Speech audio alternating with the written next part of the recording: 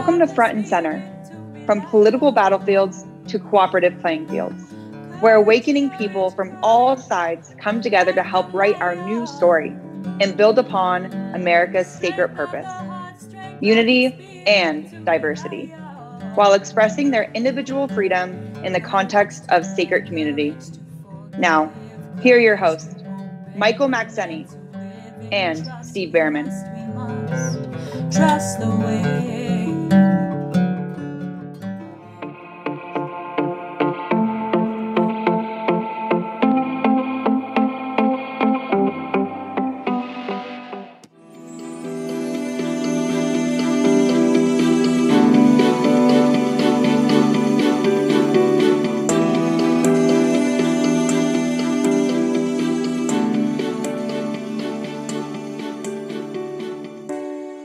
Welcome to Front and Center, from the political battlefields to cooperative playing fields.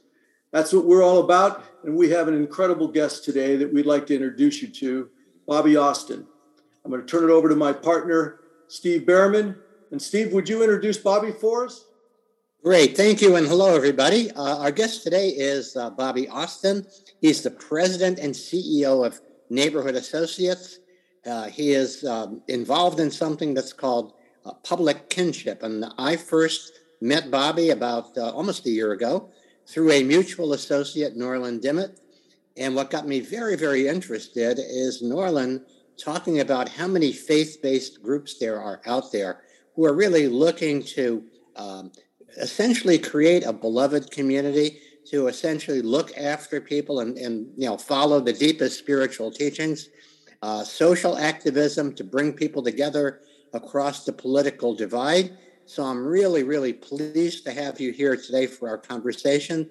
Welcome, Bobby. Thank you very much, Steve. Thank you for having me, and Michael. Well, first of all, let's just begin with this concept of public kinship in your work over the past bunch of years. A little bit background on what your work has been and where it's taken you in recent months and years. Mm-hmm. Well, thank you for the opportunity. Public kinship is a concept that I came up with many years ago, actually. I was just looking back for this program because I forget how long it's been sometimes. But in 92, 93, I think we came out with a book when I was at Kellogg called Repairing the Breach.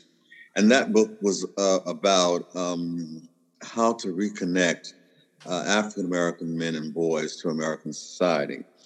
And after all that we had talked about, and we had some wonderful scholars, and we had activists and ministers and different people, educators, and to talk with us, as foundations can do, one thing they can do well, if they do it, is to convene. And so we did convene some wonderful people. But as I was trying to put the piece together, I didn't see a real glue. Repairing the breach, yes, all those things. It worked. That was right. It had to be internal review in communities. Each community needed to review itself and see what was wrong. And then there had to be external work with the communities outside of you. But I thought about it, and as I was writing, I said, what we need is some kind of public concept where we can feel like family, whether we are or not. It doesn't frighten people to think we're all going to get married. Americans can be very base at times. And I'm from the South, and I can remember the days where you would actually hear people on television say, would you want your daughter to marry one? Now, of course, as science has come around, it appears that not only they married one, they married millions. And they didn't actually marry them. They just cohabitated. That's part of how we are as a people in this society. But we don't recognize that yet, and we don't see it yet, even though we see it every day as we look at ourselves and our friends around us.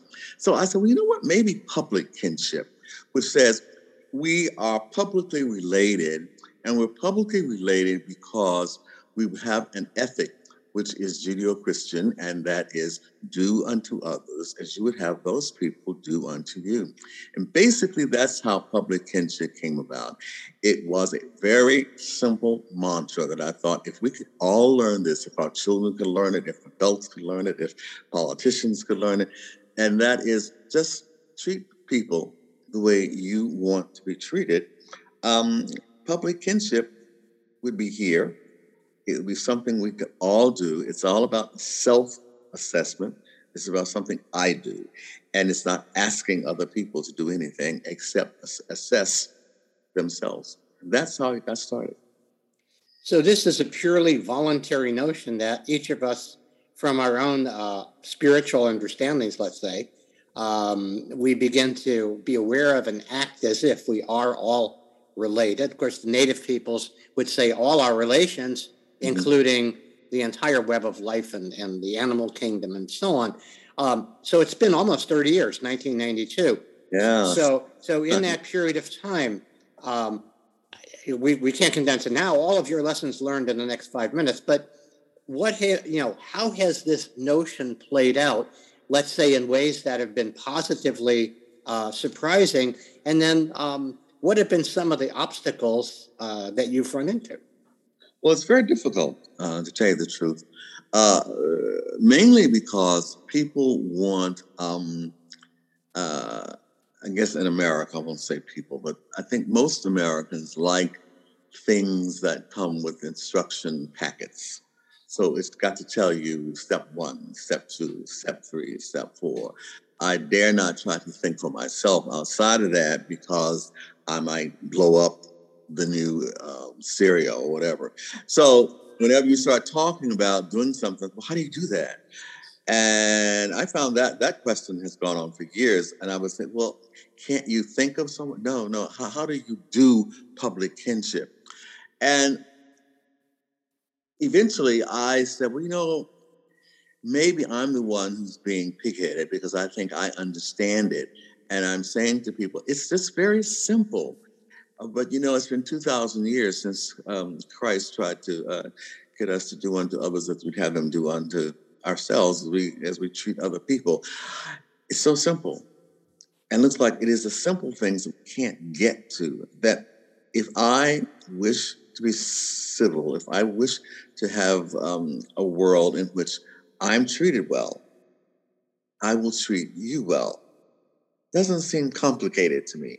And yet it has been a complicated road that we have traveled. Now, I convinced Kellogg, they liked it. We put a lot of money into it. We worked with young groups across the country for about 8 years, I guess, particularly African-American men and boys. And that went pretty well. It's just that in some cases, in our society, we think it's for those people. It's not for me. If we could just get Black boys to treat us well, the society already treats them well. Well, that's not true. But it's very difficult to get people to own up to what is the actual problem in America. And that's what the summer of last year was all about. It was about a reckoning of, if you don't believe it, here is a videotape that shows a man with his knee in a man's neck until that man dies. And it is not a cartoon. It is not a movie. It is not a documentary. It is someone's life. And you had to watch it in living color on your television set. I think that shocked Americans because they had to finally come to grips with, you see, my friends, this is not a game. This is happening to people every day on the streets.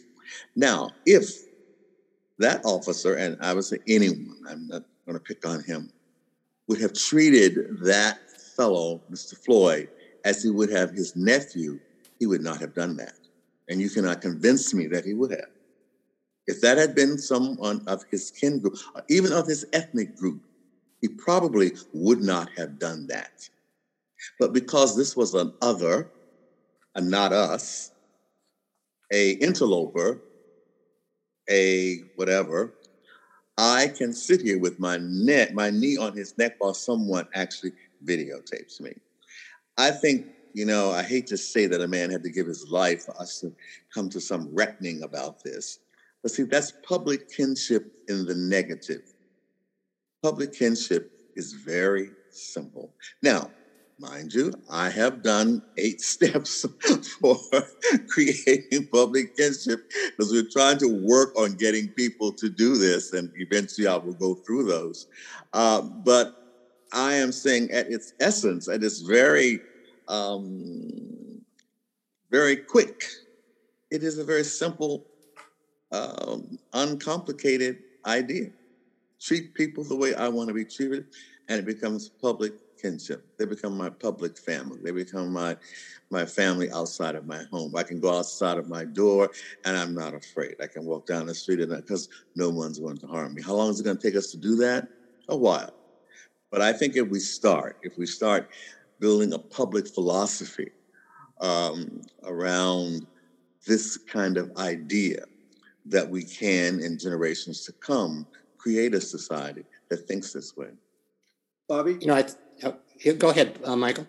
Bobby, wanted to ask you, you mentioned those 8 steps to build public kinship. Because I believe you've hit on something that's really important here, this concept of kinship, this concept of feeling connected, of being part of a family, of a relationship. It dramatically changes as you unfortunately had to use that example, but to give that example, could you walk us through those 8 steps briefly? Yeah, sure, if you don't mind me reading them, because if I were to try to do them by memory, as I could have done 5 years ago, it would be a scramble. But I did write these. Today I have to put on my glasses, and because I did them for someone, and when I was finished, one of my younger staff person said, "I think you were wrong." I went, "No, I was not wrong." But what did I do? And I did. I got in the wrong place.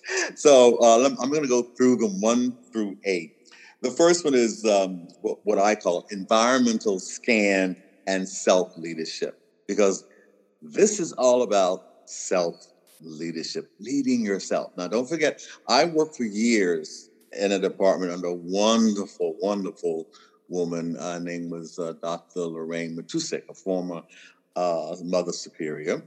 And she acted like it, even though she was out of the habit. Boy, she was slim.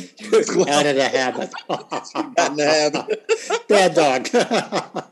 She unfortunately, she passed last year. But Lorraine was one of those people who, if you had a good idea, she would run with it. I mean, she'd fight anybody to get it done. She was my ally in getting this done. And it was like, how do you lead yourself to good action? And I'm not going to go through a lot, but that's the whole point. Could the officer have the ability to see where he was, see this group of people, look at his environment, and then lead himself to good action? None of that would have occurred. It would have been a totally different thing. And I hate to do it in this way, but it's the only way we can understand it. In the young man, Mr. Roof, I believe his name was Roof, at Mother Bethel, when he shot the people in prayer at their prayer meeting. When the policeman took him to jail, on the way, they asked him if he was hungry. And he said yes. And so they bought him a hamburger before they took him to jail. That is public kinship, because the policeman evidently looked at him as his son or his nephew or someone that he could relate to. So he was worried not because he was worried if he killed them, but he certainly was worried if you were hungry. I won't put a fine point on that.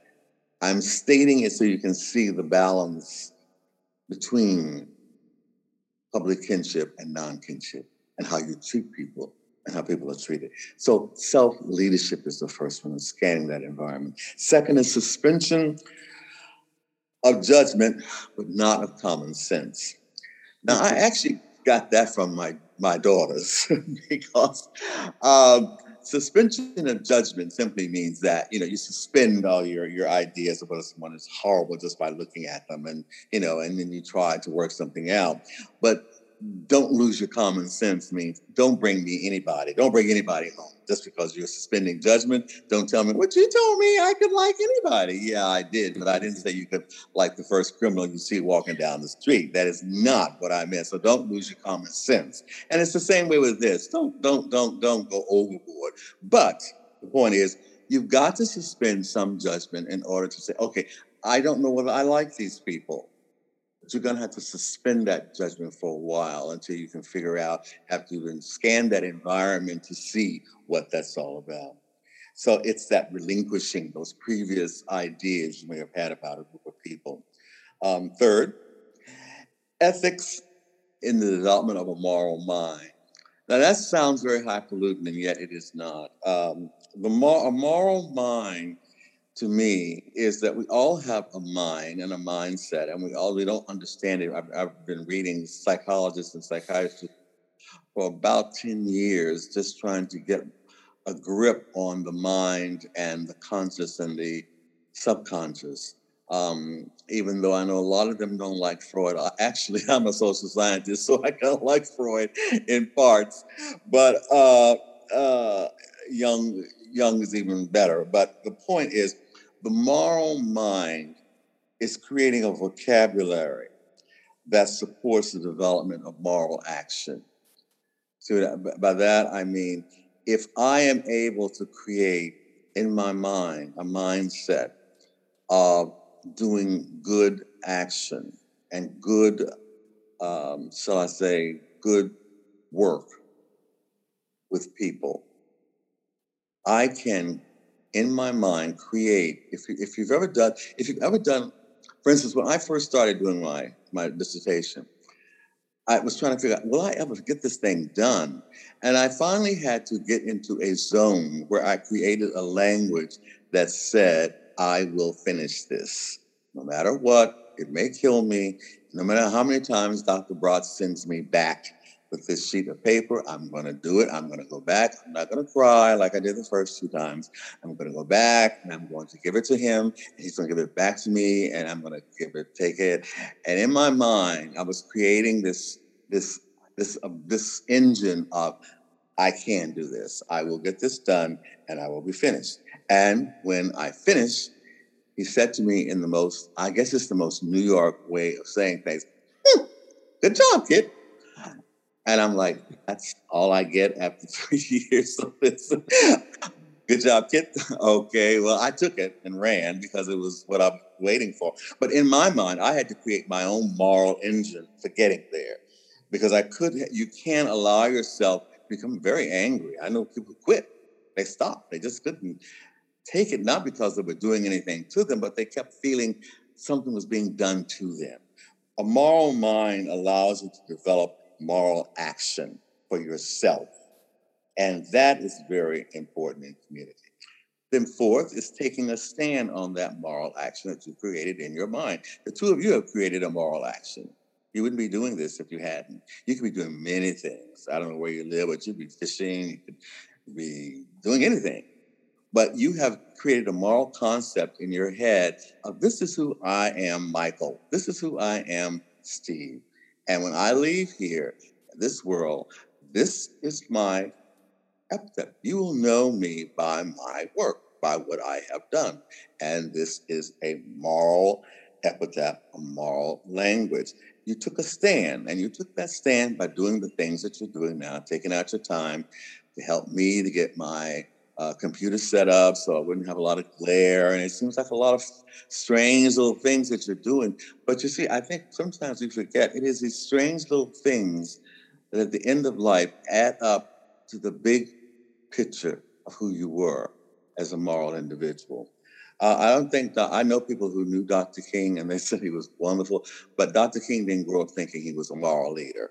He was a little boy who did things that all little boys, did, and his parents got after him. He wasn't Reverend Dr. King every time you saw him at age 14, but he was building a moral life. And they would tell you this. One was a friend of mine said he was always a little different.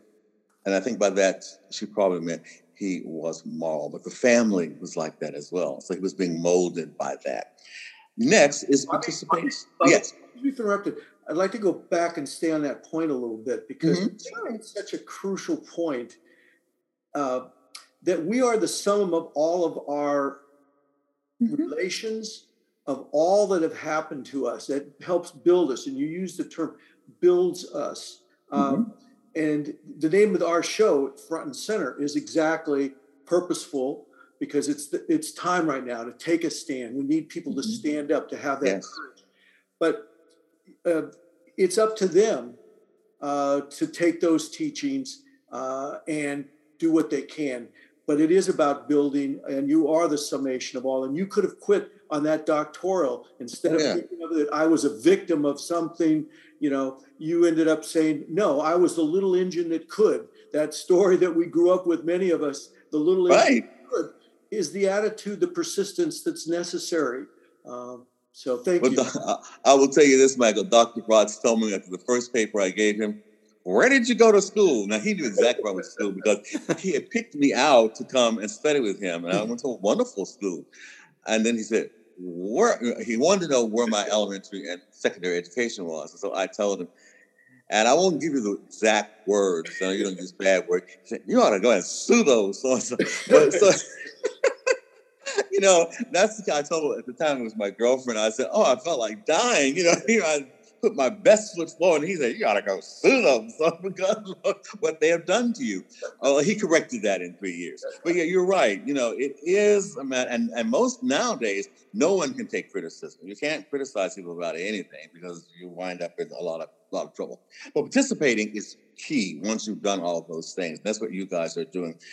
You are participating now, and this requires good faith that you believe that what you are trying to do yourself, not other people. Because don't forget, this is the Mike and Steve show. It's what you're trying to do. It's what you want to do in getting people to participate. Then the fifth and sixth thing is then you are connecting.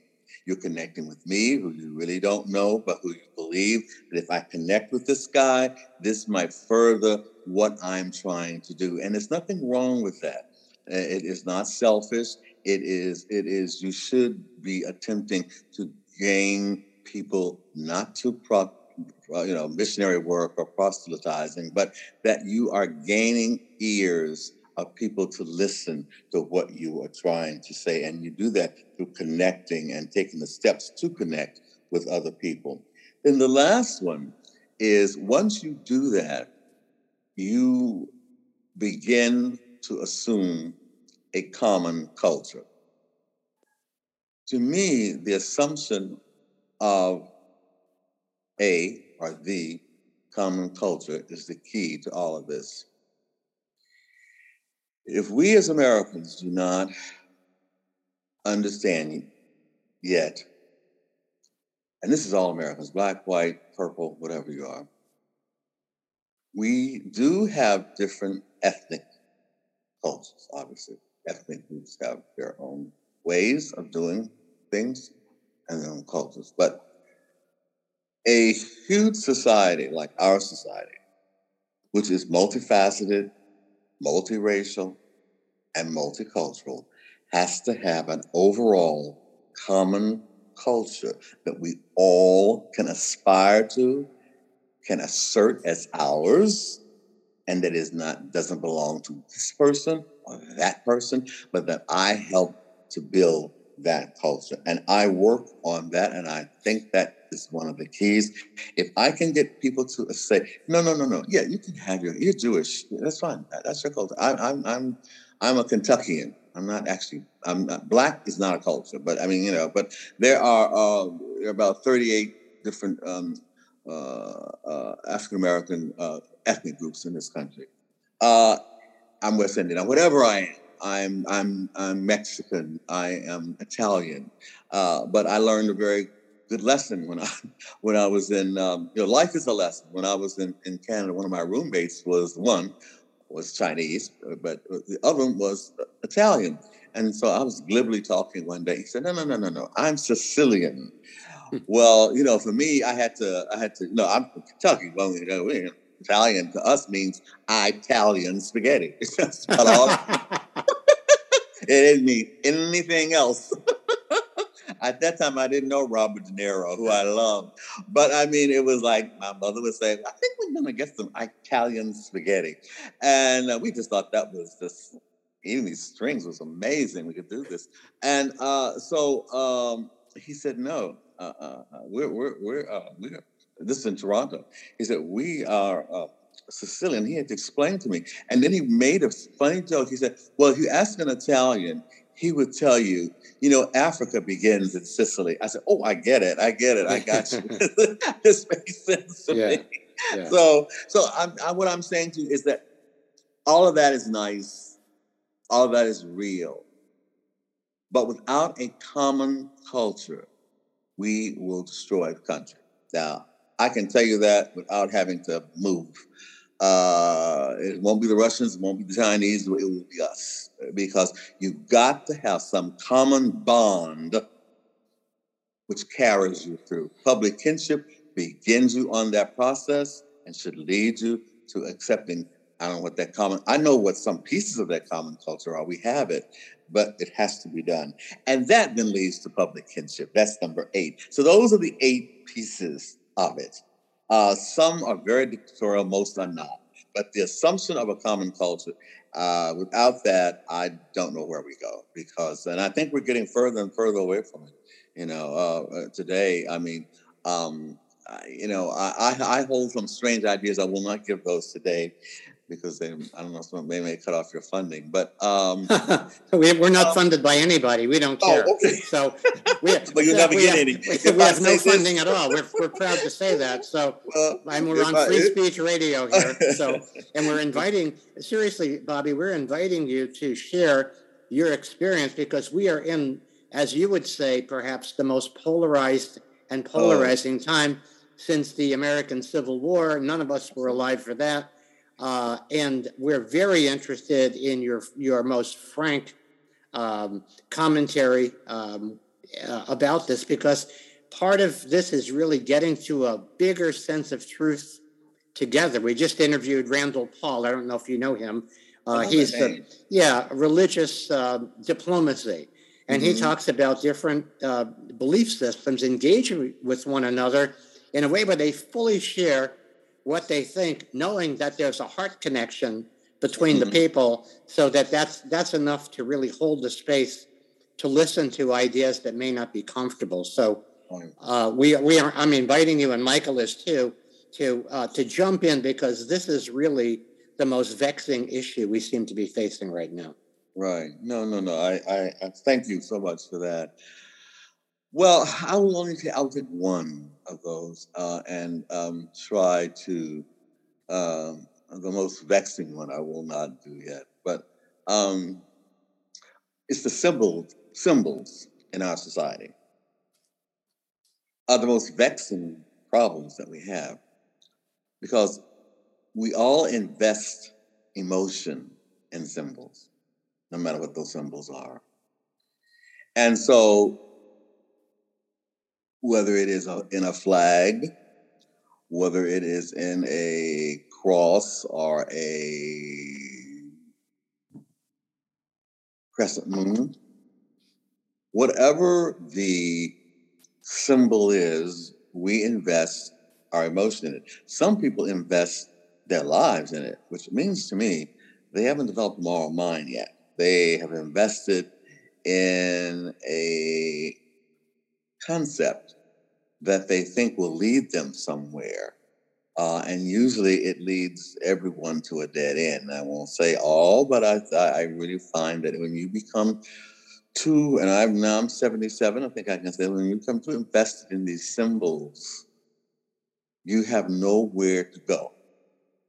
Because if I tell you that purple is purple and ain't nothing but purple and ain't gonna never change but purple, it's purple and purple, we're gonna die purple, because there's no room for dialogue, discussion, nothing. It is dead. And I know that because I've seen that happen, in meetings and lots of things. I guess Protestants are good for that because as my mother used to say, every time one person gets mad at another person in church, they go split off and create their own church. And that's true. You know, you just keep having church after church after church after church. I will give the Catholics credit. I guess the Pope didn't allow that, so they had to just keep on going the way they were going. So, but you know, it's a major issue for us because we are so open to all people, which is great. We are open. You're free to worship. You're free to have your symbols to a point. And the point is, where is the dialogue for how we get that done? Bobby, sorry, it is not in the press. Go right ahead. I think you've hit on something really, really important here on the symbols being such a vexing problem. Yesterday, for example, and the tragedy here in Orange County of one of the soldiers who was killed in the aftermath there of Afghanistan. And this may sound harsh to some if they're invested in symbols, but I watched the incredible outpouring of grief. And we could go on a litany of these examples over the last many years that people pour out into the killings of different people, individuals, and all this. And yet they won't take the time to think of the root causes of why. Like, why in the world are we putting so much emphasis on this young man who got killed in Afghanistan when this huge problem of this war that's gone on for 20 years, what was the cause of that? Who benefited from that? Why did we allow that to go on for 20 years? And now we have this great outpouring of emotion for this one individual. And yet, by some accounts, how many hundreds of thousands or maybe into the millions of people have died in Afghanistan? How many millions of people died in Vietnam, the Vietnamese people? And yet a soldier coming back with a draped flag got all of this attention while millions of people were being murdered, and no one was focusing on what was the root cause. Why were we there in a war to begin with? So symbols, I think you hit on something that's so important. People invest in these symbols instead of thinking, what can we change? What are the causes that we can change that would bring us into connection, that would bring us into family, so that we would have that public kinship? So I applaud you for speaking out on this. It's something that we need to bring attention to. And I didn't mean to get off on a rant here, but it's a very important. I'm really anxious to get into your book about what we can do as well. But please go on with symbols. And I'm sorry to interrupt. No, I was finished. I mean, the last one, and these things will be in if I ever get this book done. I may never. I thought it was supposed to be done by the end of September. And I know. Calendar's correct. That's only a couple. I know. I keep changing because the world keeps changing. But you know, the big one, of course, is the Statue of Liberty, and most people do not know the history of the Statue of Liberty. We all think we do. And we think that it was erected for welcome immigrants to the United States, which is actually not true and was not the reason that it was erected. And of course, there is a story behind it, which may explain why you don't know the full reason. But that statue was given to the U.S. By the French. They probably would come and take it back now, but they gave it to us because we dared to fight a civil war about freedom of a people. That was why. And there were many people, even though accepting the gift, did not want to accept it publicly, that this was why it was given. So just by happenstance, they may have asked her, but I can't get that part. I have read a book or two on it. The poem was written, and the statue took on the life of the poem. Give me your, all right, blah, blah, blah. Which is interesting, but that's the life of a symbol. It comes in as one thing, it grows, it develops, it changes.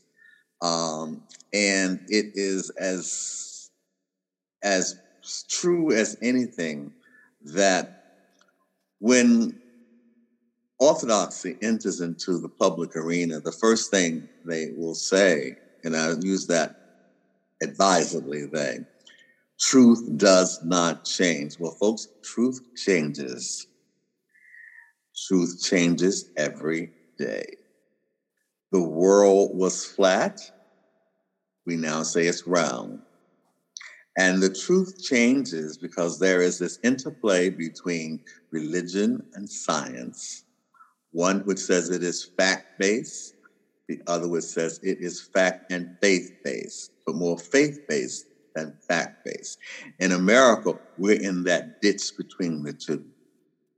That is the conundrum of symbols and ideas and truth in American life right now. We probably cannot solve this, but I tell you, that is what we have been given, and we have to live with. It makes your life really happy some days when you don't always think about it, and then some days it's very vexing to think about. You know, what you're pointing out about this breach really has to do with one of the concepts that Michael and I have been working and playing with, which is cultivating a sane and sacred community. And that is something, you had mentioned it earlier, that unifying idea that brings us together regardless of these fundamental different ways of seeing the world. And what is it right now is there anything that can create a true sense of unity, not a phony one, but a true sense of unity that goes above and beyond these ideological barriers that are reinforced by the silo that you happen to be in? Mm-hmm. So it's being intensified, not mitigated. Mm-hmm. Mm-hmm. Well, I think I, over the years, have come up with some things that I think could, but I'm not sure if we are willing to do it. And again, it's very simple. I think that you have to have something that touches the human heart in order to do it.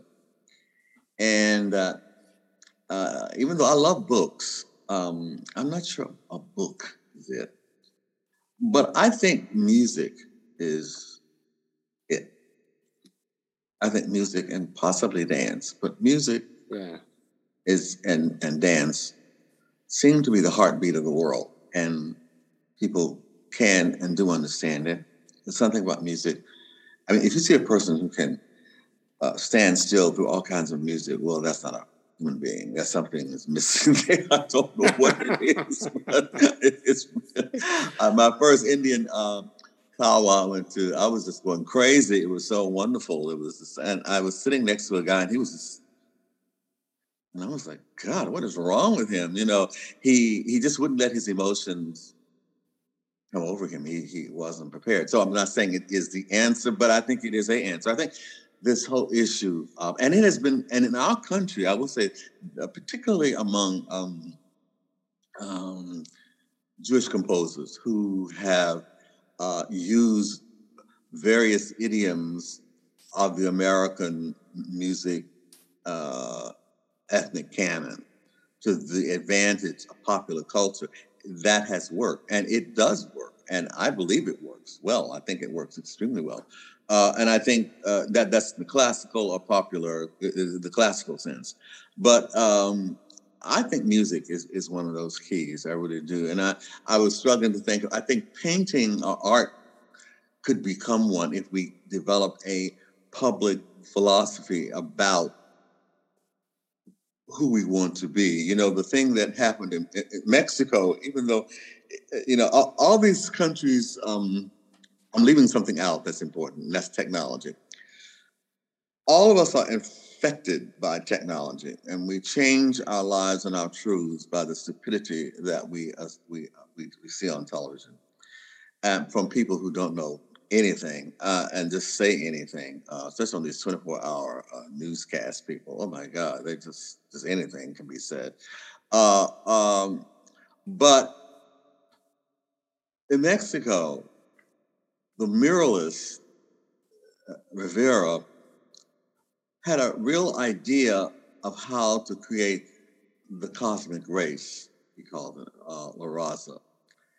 And that was through these murals, which painted all kinds of Mexicans blended into the mestizo, the ideal Mexican. I won't go into the ideal American because that would be too much. But the same thing was done by the popes in getting, they got the best sign painters they could find to make Christ and God look Italian or European, and everybody ate up and forgot all about the Semitics. That wasn't, they weren't in the poster. So all over the world, as they went all over conquering, we all understood that God was what? Very nice white guy. White guy.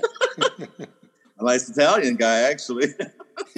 and it, you know, to me, it's not a grand fault. I don't think it was a grand plan. I just think they were trying to create Christians in Italy, and he was trying to tell a story to people who probably couldn't read and did not understand. It was in Latin and so forth and so on. So the point is, yeah, I think those are the kinds of things we have to get to: music, art, and blend some things and ideas and concepts together. Enough said. You know, you reminded me of something. I think it was 2006. There was a network of spiritual progressives conference in Washington, D.C., and a whole group was going to march onto Donald Rumsfeld's home on Kalorama Road, right? And there, you know, my friend Caroline Casey, who I love, you know, she makes fun of this by saying, "What do we want? Better slogans. When do we need them? Now," right? That all of these kind of things that are actually people repellent. So my idea was, if we got a Dixieland band, yes, and we sang "When the Saints Go Marching In," walking up Connecticut Avenue, I guarantee that would have gotten a lot more play, and maybe Donald Rumsfeld would have gotten out of his house, right? Absolutely, absolutely. You got it. They didn't listen to me, but you know. They don't listen to me either. So. Well, that's a good sign. It means we're doing something right. It's very hard to do. But I want to get back to something that's very hard to do, because I think that this is really one of the core pieces that we want to get to today, and that is that in the 30 years that you've been doing this, you know, and looking at the obstacles, how much of this could be chalked up to what they call human nature? How much of it can be chalked up to 10,000 years of living under dominator rule? And then how much of it can be chalked up to the individual nurturance we do or do not get in our families? Well, I think it certainly, it has, I think it is the second one you mentioned, because it is I don't want to necessarily say rule, but we are guided by the the overall concepts of our society. I mean, we are Americans by virtue of a number of things, citizenship, but also by the symbols that are American to us and create, you know, the American flag, the anthem, so forth and so on. But in homes, people also grow up learning what their group feels about these things, which are their personal and private. You know, it's okay. But one of the things that is so interesting about that is how the family is able to inculcate in the child, not so much, I didn't grow up thinking that if I saluted the flag, I would go to heaven or anything like that. But I did grow up thinking if I did not worship, I would go to hell.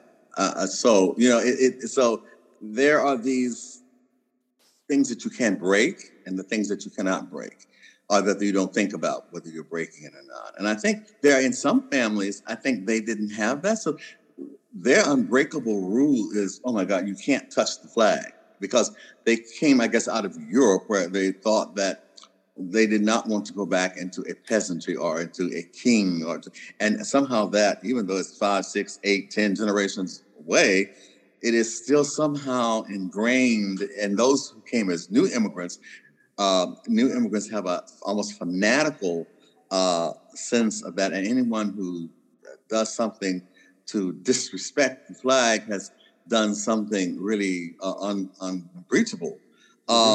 And see, I don't get upset about that.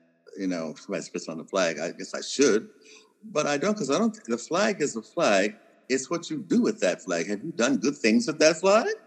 Then all right, I won't. You know, have you taken that flag and you planted it in the middle of some place in America, in Appalachia, and you've done some good up there? Really? Because I'm from Kentucky, and I can tell you a lot of good needs to be done there. People have been treated abysmally in that region of the world. So it really is that's a difficult question you ask, but I think that is the question that my book hinges on. So it is, who am I first? Who am I? Who are they? And who are we? Those are the three big questions. And that's the three big questions I try to answer. And that's what's taking so long, because it's a heck of a journey trying to these three things. Who am I? That's hard. And the good thing about this, I was telling a friend of mine, I said, you know, some of these ancients were so wise. I forget, what was the name of the oracle at Delphi? Delphi, yeah. When you went to see the oracle, because I had always read it, the oracle could tell you, you know, all these great things were going to happen. But over the transom of the door entering into the temple, it read, know thyself. And so that's the best thing a magician can do. Don't come in here thinking I'm going to give you all the answers. Know yourself. Know thyself. If you know thyself, then whatever I tell you will only help. So that's hard to do. And that's public, and know thyself. And then you might get some answers from that. So I do think that is a important part of what I'm trying to do. And from there you go to, well, who are these other people outside of my realm, outside of my home, outside of my community, outside of my state, outside of my country? And how do you define them? And how do you, that's the present world that we live in. How can we define the Afghans who we are murdering? They are fighting us. We're fighting them. We were there. We don't know why we were there, but we're there. Who are they? Can we answer that question? Do we know how to answer with our flag? Can we answer that with respect, and we know why we were there? I'm hearing some real strange things coming off of Capitol Hill about why we were there. I don't think the military actually knew, in a sense, from what I can gather, why we were there. 20, how many years? 25, 20 years? 20 years. 20 years. Almost 20 years, yeah. Almost 20 years. Yeah. And then the last question was, well, who are we? Who are we in my family? Who are we in our community, in my state, in my nation, in my world? And I do think the big thing that Americans are going to have to become, and that's going to be hard, because Americans are going to have to switch to a far more cosmopolitan way of looking at the world.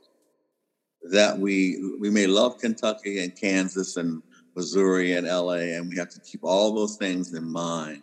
But we're in a global world, and we function that way. And so you can't have a society, half of it functioning one way and another half functioning at another very different level, where no one understands what the other one is doing. And that is just, I think that is just a recipe for disaster, because I don't think the Trump people understand what we're doing, not me, but what the government is doing, or what they understood the plain and simplistic and hateful, I think, language of Trump, but they did not understand the politicalese of the policy wonkishness of of a sophisticated class of people who are doing stagecraft for Russia. But that same stagecraft doesn't work in Bowling Green, Kentucky, because it's a different audience. But what television is bringing you is everybody's getting the same strange message. And so they say, well, what are they doing with my money? Why are you spending my money over there? Or, as you just said, Michael, you spend all that money, so what I get to do is I get to grieve over this one person in 20 years who got killed while serving in this war. You see how confused all that message is and gets, and how, unless you're thinking about this on a constant, how you get completely fed up and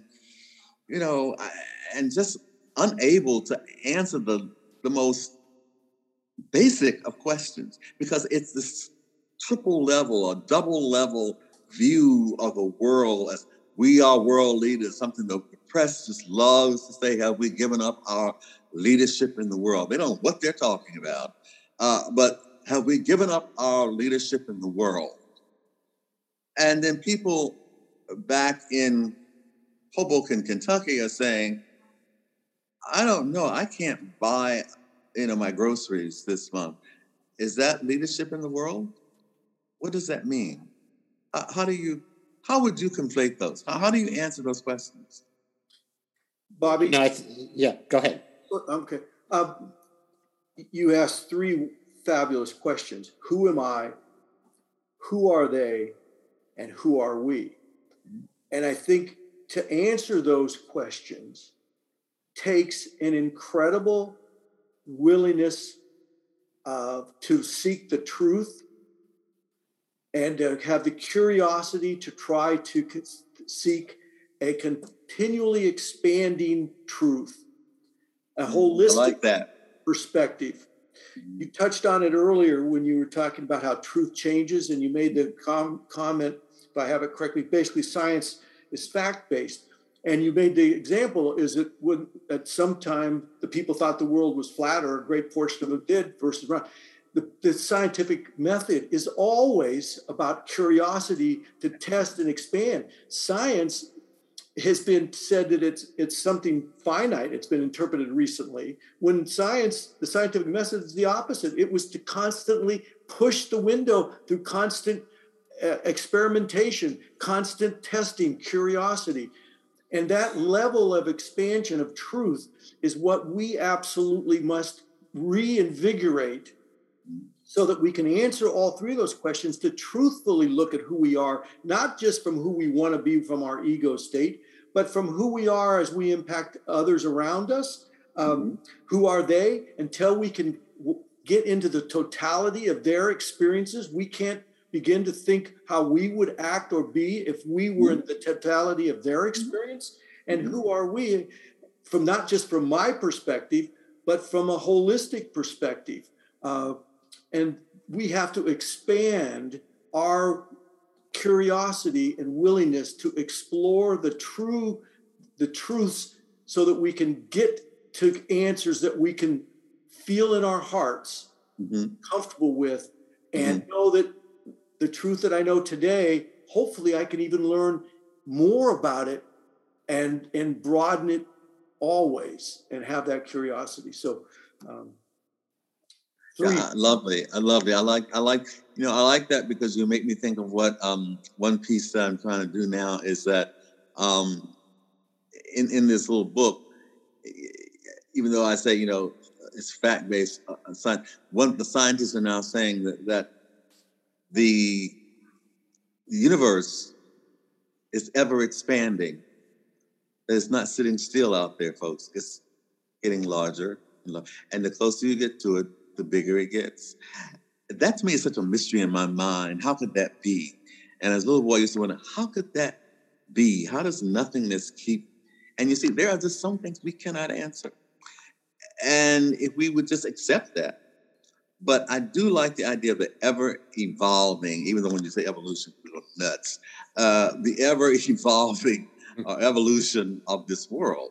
And you just said that, Michael. That was what is that this ever-evolving world, there's this ever-evolving truth. And we have to somehow teach our children, this next generation, how to become a part of that, so we don't destroy what is.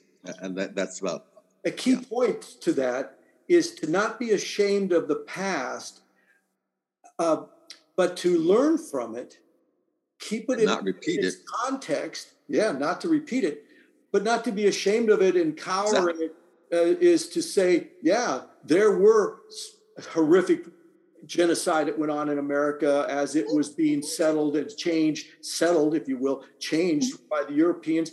But we just need to accept it for what it is and say, here's where we are today. How can we accept that, know it happened, and raise our level of consciousness and our openness to each other and say, wow, you really suffered.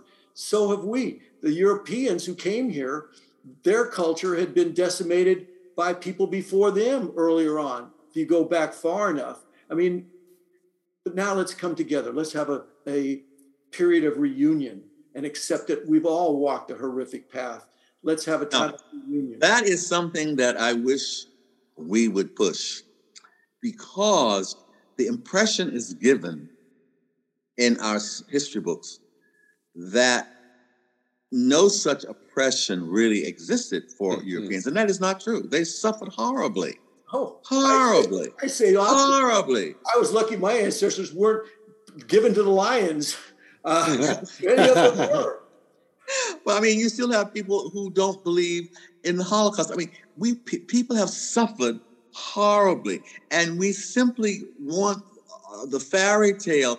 We believe, and this is not true. The American dream is not this fairy tale that people talk about, and I won't get into that right now. But if we could just have that dialogue, if we could convene enough people to have just that dialogue, that could begin something very important, that suffering is not owned by one group. And that, yes, you need to say something about people who have suffered. And I think you need to apologize to those people, and you need to do something about that, because in this society, it puts them at disadvantage.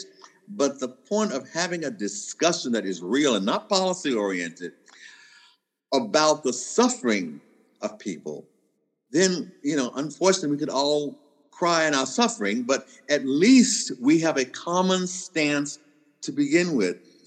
Slavery did not begin with African Americans, as some people believe. It just didn't. Well, they do. I mean, it did not. And we take our great narrative from the Bible. Well, those were Jews who were slaves. So it's a very interesting dynamic, but we don't know how to convey it to one another in a sense in this country that makes sense. And we're going to have to do that, because it is what has gotten us in this ball of confusion that we're in at the present time. Well, that's another good song, by the way. We could be playing that. It'll be playing throughout that entire thing. People moving out, people moving in. Some people will remember that. Other people will go, huh? I definitely remember that. I would like to drill in, if you could, in our limited time, because we could have this conversation for hours. I thoroughly enjoyed this opportunity to talk with you, Bobby. It's wonderful. Thank you. And the work that you've done over the last 30 years, I can't compliment you enough on what you contributed and how many people's lives you've touched along that way that you have no even awareness of. So thank you for what you're doing. But I really want to drill into the title that you gave us before about your book, What I Can Do to Save My Country, because that is such an important question to be asking right now. Could you elaborate on it? Sure. I did it because I changed the title 120 times. But this particular one, I have now 4 grandchildren. And I have 3 boys and a girl. So I have 2 boys. One is about 13 or 14, and one is about 11. And that was a little one, about 7. But as they are going through school and studying, every now and then you get things from their parents that they're looking at and they're thinking about. And my only thought was, I'm old. I won't be here long. So I should try and say, first, this is my country. I have a passport, but I have never tried to go anywhere else to live.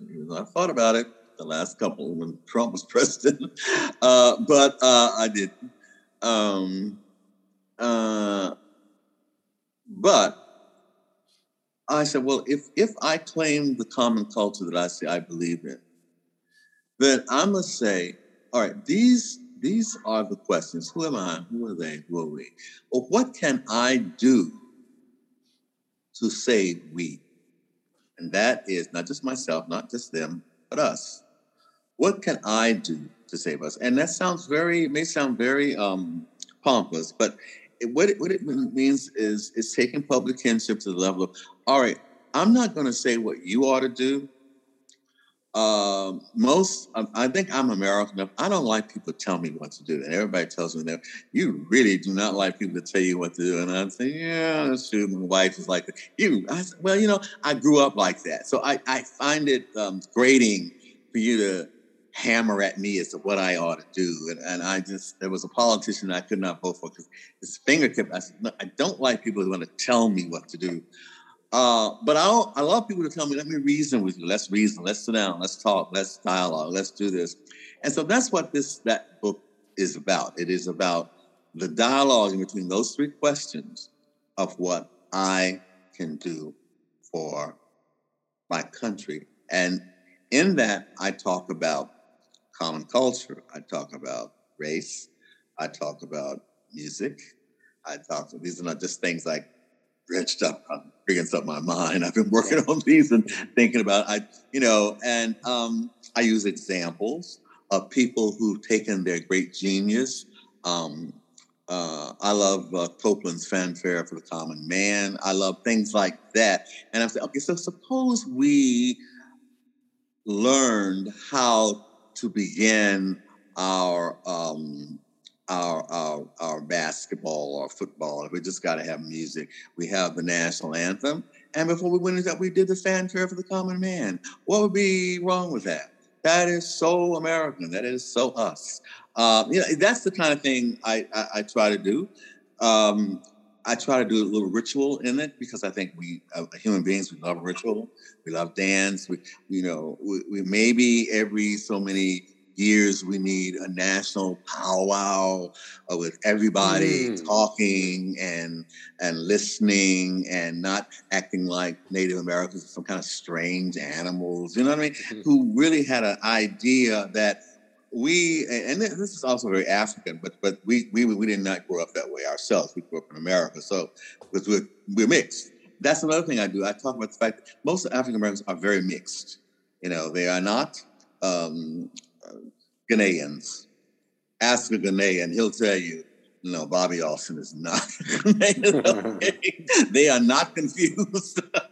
We may be confused, but they are not confused. Same thing that, once you make it palatable as something fun and interesting, I have done the work on country music and how it has to become a key factor in our culture because it is music of the people. It is music that is blended between African Americans in the hills and whites and Native Americans. So this blending took place, but the people who keep telling stories, and I don't want to talk about that, didn't tell the full story because they were intent upon it becoming, I hate to say this, a whitewash. And you see, when you do that, when you tell that lie, it eventually catches up with you because it was not that way. It was blended music. The banjo was certainly blended. It was African and then African American, and then it became European because blacks stopped playing it because it was a part of minstrel shows. You have to understand all the different reasons certain things happen. Well, that's what I do in the book when I say things we can do together. And then I talk a lot about repairing the breach. And I won't go into that because that is long, but repairing the breach is about assuming this common culture and self-leadership. I hope that's not too pedantic. I want to make one comment about what you said because I think it's so very important. First of all, the word that you use, reunion, is a very, very powerful word. Very powerful word, kinship and reunion, as what needs to happen. Then you mentioned the powwow. And the one thing that's never been tried is a conversation of ordinary people. We have the capabilities technologically to do it. That is not mitigated by mainstream media. Yes. Because mainstream media is about narratives. Yes. The moment I knew that Trump was going to win in 2016, was when he was in a debate with Hillary, and he pointed to Hillary and he says, "This is how politicians speak." Mm-hmm. Mm-hmm. And there was the understanding that we are being bullshat, so to speak. Mm-hmm. And people are kind of fed up with that. Mm-hmm. And part of the dismissal of the East Coast elites who may have certain answers through their wonkiness is that, who do these people think they are? Who does Al Gore think he is, telling me to not use this when he's got X number of mansions and X number of planes? So part of the disconnection is our projection of stereotypes on one another. And if we don't encounter those people, all the more easy to put them in that group. So how do we bring people together in this formal and informal common dialogue where we rehumanize each other, where we actually hear each other's stories, going back perhaps 500 years to wherever that came from, we go, my God, we all have the same story. Now that we understand that, how do we begin that? How do we have that conversation? Yeah. Let's have it. Let's me, you, and Michael have that conversation. We're having it now. Let's make it bigger, broader, and more inclusive. Yeah, I love that idea. Something on your homepage for Repairing the Breach Institute, which is Neighborhood Associates, which is is your organization that you founded, if I know correctly. Something you said there I wanted to touch on, quote, if you don't mind. It is this fundamental breach in perception and consequently in action that the Repairing the Breach Institute seeks to understand and address. But to do this, we need new narratives grounded in new approaches and new perspectives. I would like to suggest that one way we can achieve this is to frame the Institute's work in collective voice through the lens of human ecology and public kinship. That really touched me, and I think that is so important. And the consequently in action, as you said, there's the group, one of the groups that I know you participated in, Listen First, which has a wonderful pledge. I will listen first to understand. And there's a list of very well-known, good-intentioned people there that are the leaders. But where's the consequence in the action? And you've spent 30 plus years working on this. I mean, and there's others that have spent a lifetime that have come and gone, that the sacrifices they made. Where is the consequences in the action? And we need to get government. One of the most important things I would like to ask of you and the group is to focus on a question. How do we must get government on our side. We've got all these leaders who say they're going to listen, but where's the action? The proof is in the action. The words, the symbols, and all of those things are meaningless without the action. And I think it's time that we stand up to those who control our government today and say, your actions, no matter what you've said is irrelevant, your actions have proven that you have not there for the people. You're there for a few. You're there for the special interest. You're there for your own power, glory, etc. We must change that. And to do that, we've got to get government on our side, the side of the people. And we've got to break free of the existing two-party paradigm, if that's what it's going to take to get out of this and break through with action, no longer words and symbols, but with action. And No, I agree. I could add not one word to that. I absolutely agree with you on that. Absolutely. So we've been here. Steve, do you have any final questions of our esteemed guest? I have got lots and lots of questions. We're going to have to continue this because I really think that there is a kinship here. There is a connection. There's a common idea of perhaps where we all need to go together and in convening this. So perhaps the final question to kind of take us out of here is what do you see, Bobby, particularly in younger people, that is that seems to be something that is pointing us in the right direction, that goes, you know what, I think we might be able to make it after all. Well, that's interesting. We are thinking alike. I wrote a piece last year for the International Leadership Association. They didn't publish it, but they loved it. And it was called The New American Generation. And I did it because I was getting so sick of hearing that newscaster he's talking about the greatest American generation, whatever that was. And that's worshiping war, of course. And those are the things that really irritate me. So you might as well know me a little bit. There are certain things that just irritate the hell out of me. And that is that no one else, the people who keep this country moving are all kinds. It takes all kinds of people to keep a country moving, okay? Not just one type. But if you watched your television during that period, and everyone in the world was, you got to see a new American generation on the streets of this country. And they were everything. Everything that they say, they were there. Some things I can't even say that they say they are. I mean, he, her, she, it, we, whatever, all purple hair, green hair, pink hair, black, white, Asian, everybody was on the streets fighting for justice and freedom of individuals. That gives me hope.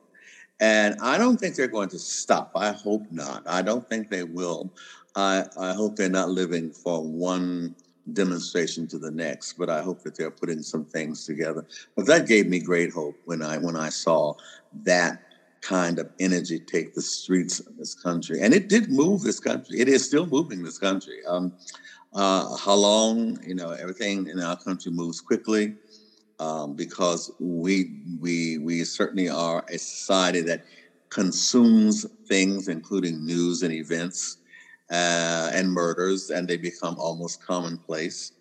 And that was the one time I felt who can feel sorry for an American president? I don't. But I felt very sorry for Obama the day he looked like he was just going to cry. He said, if I had to do one more of these, I'm going to pray for you. And these funerals, it's like, I don't think prayer is going to get us out of this right now. And I think he was right. He was fed up. He was like, this is not working. Did anybody actually, they heard him, but as you said, Mike, what was the action?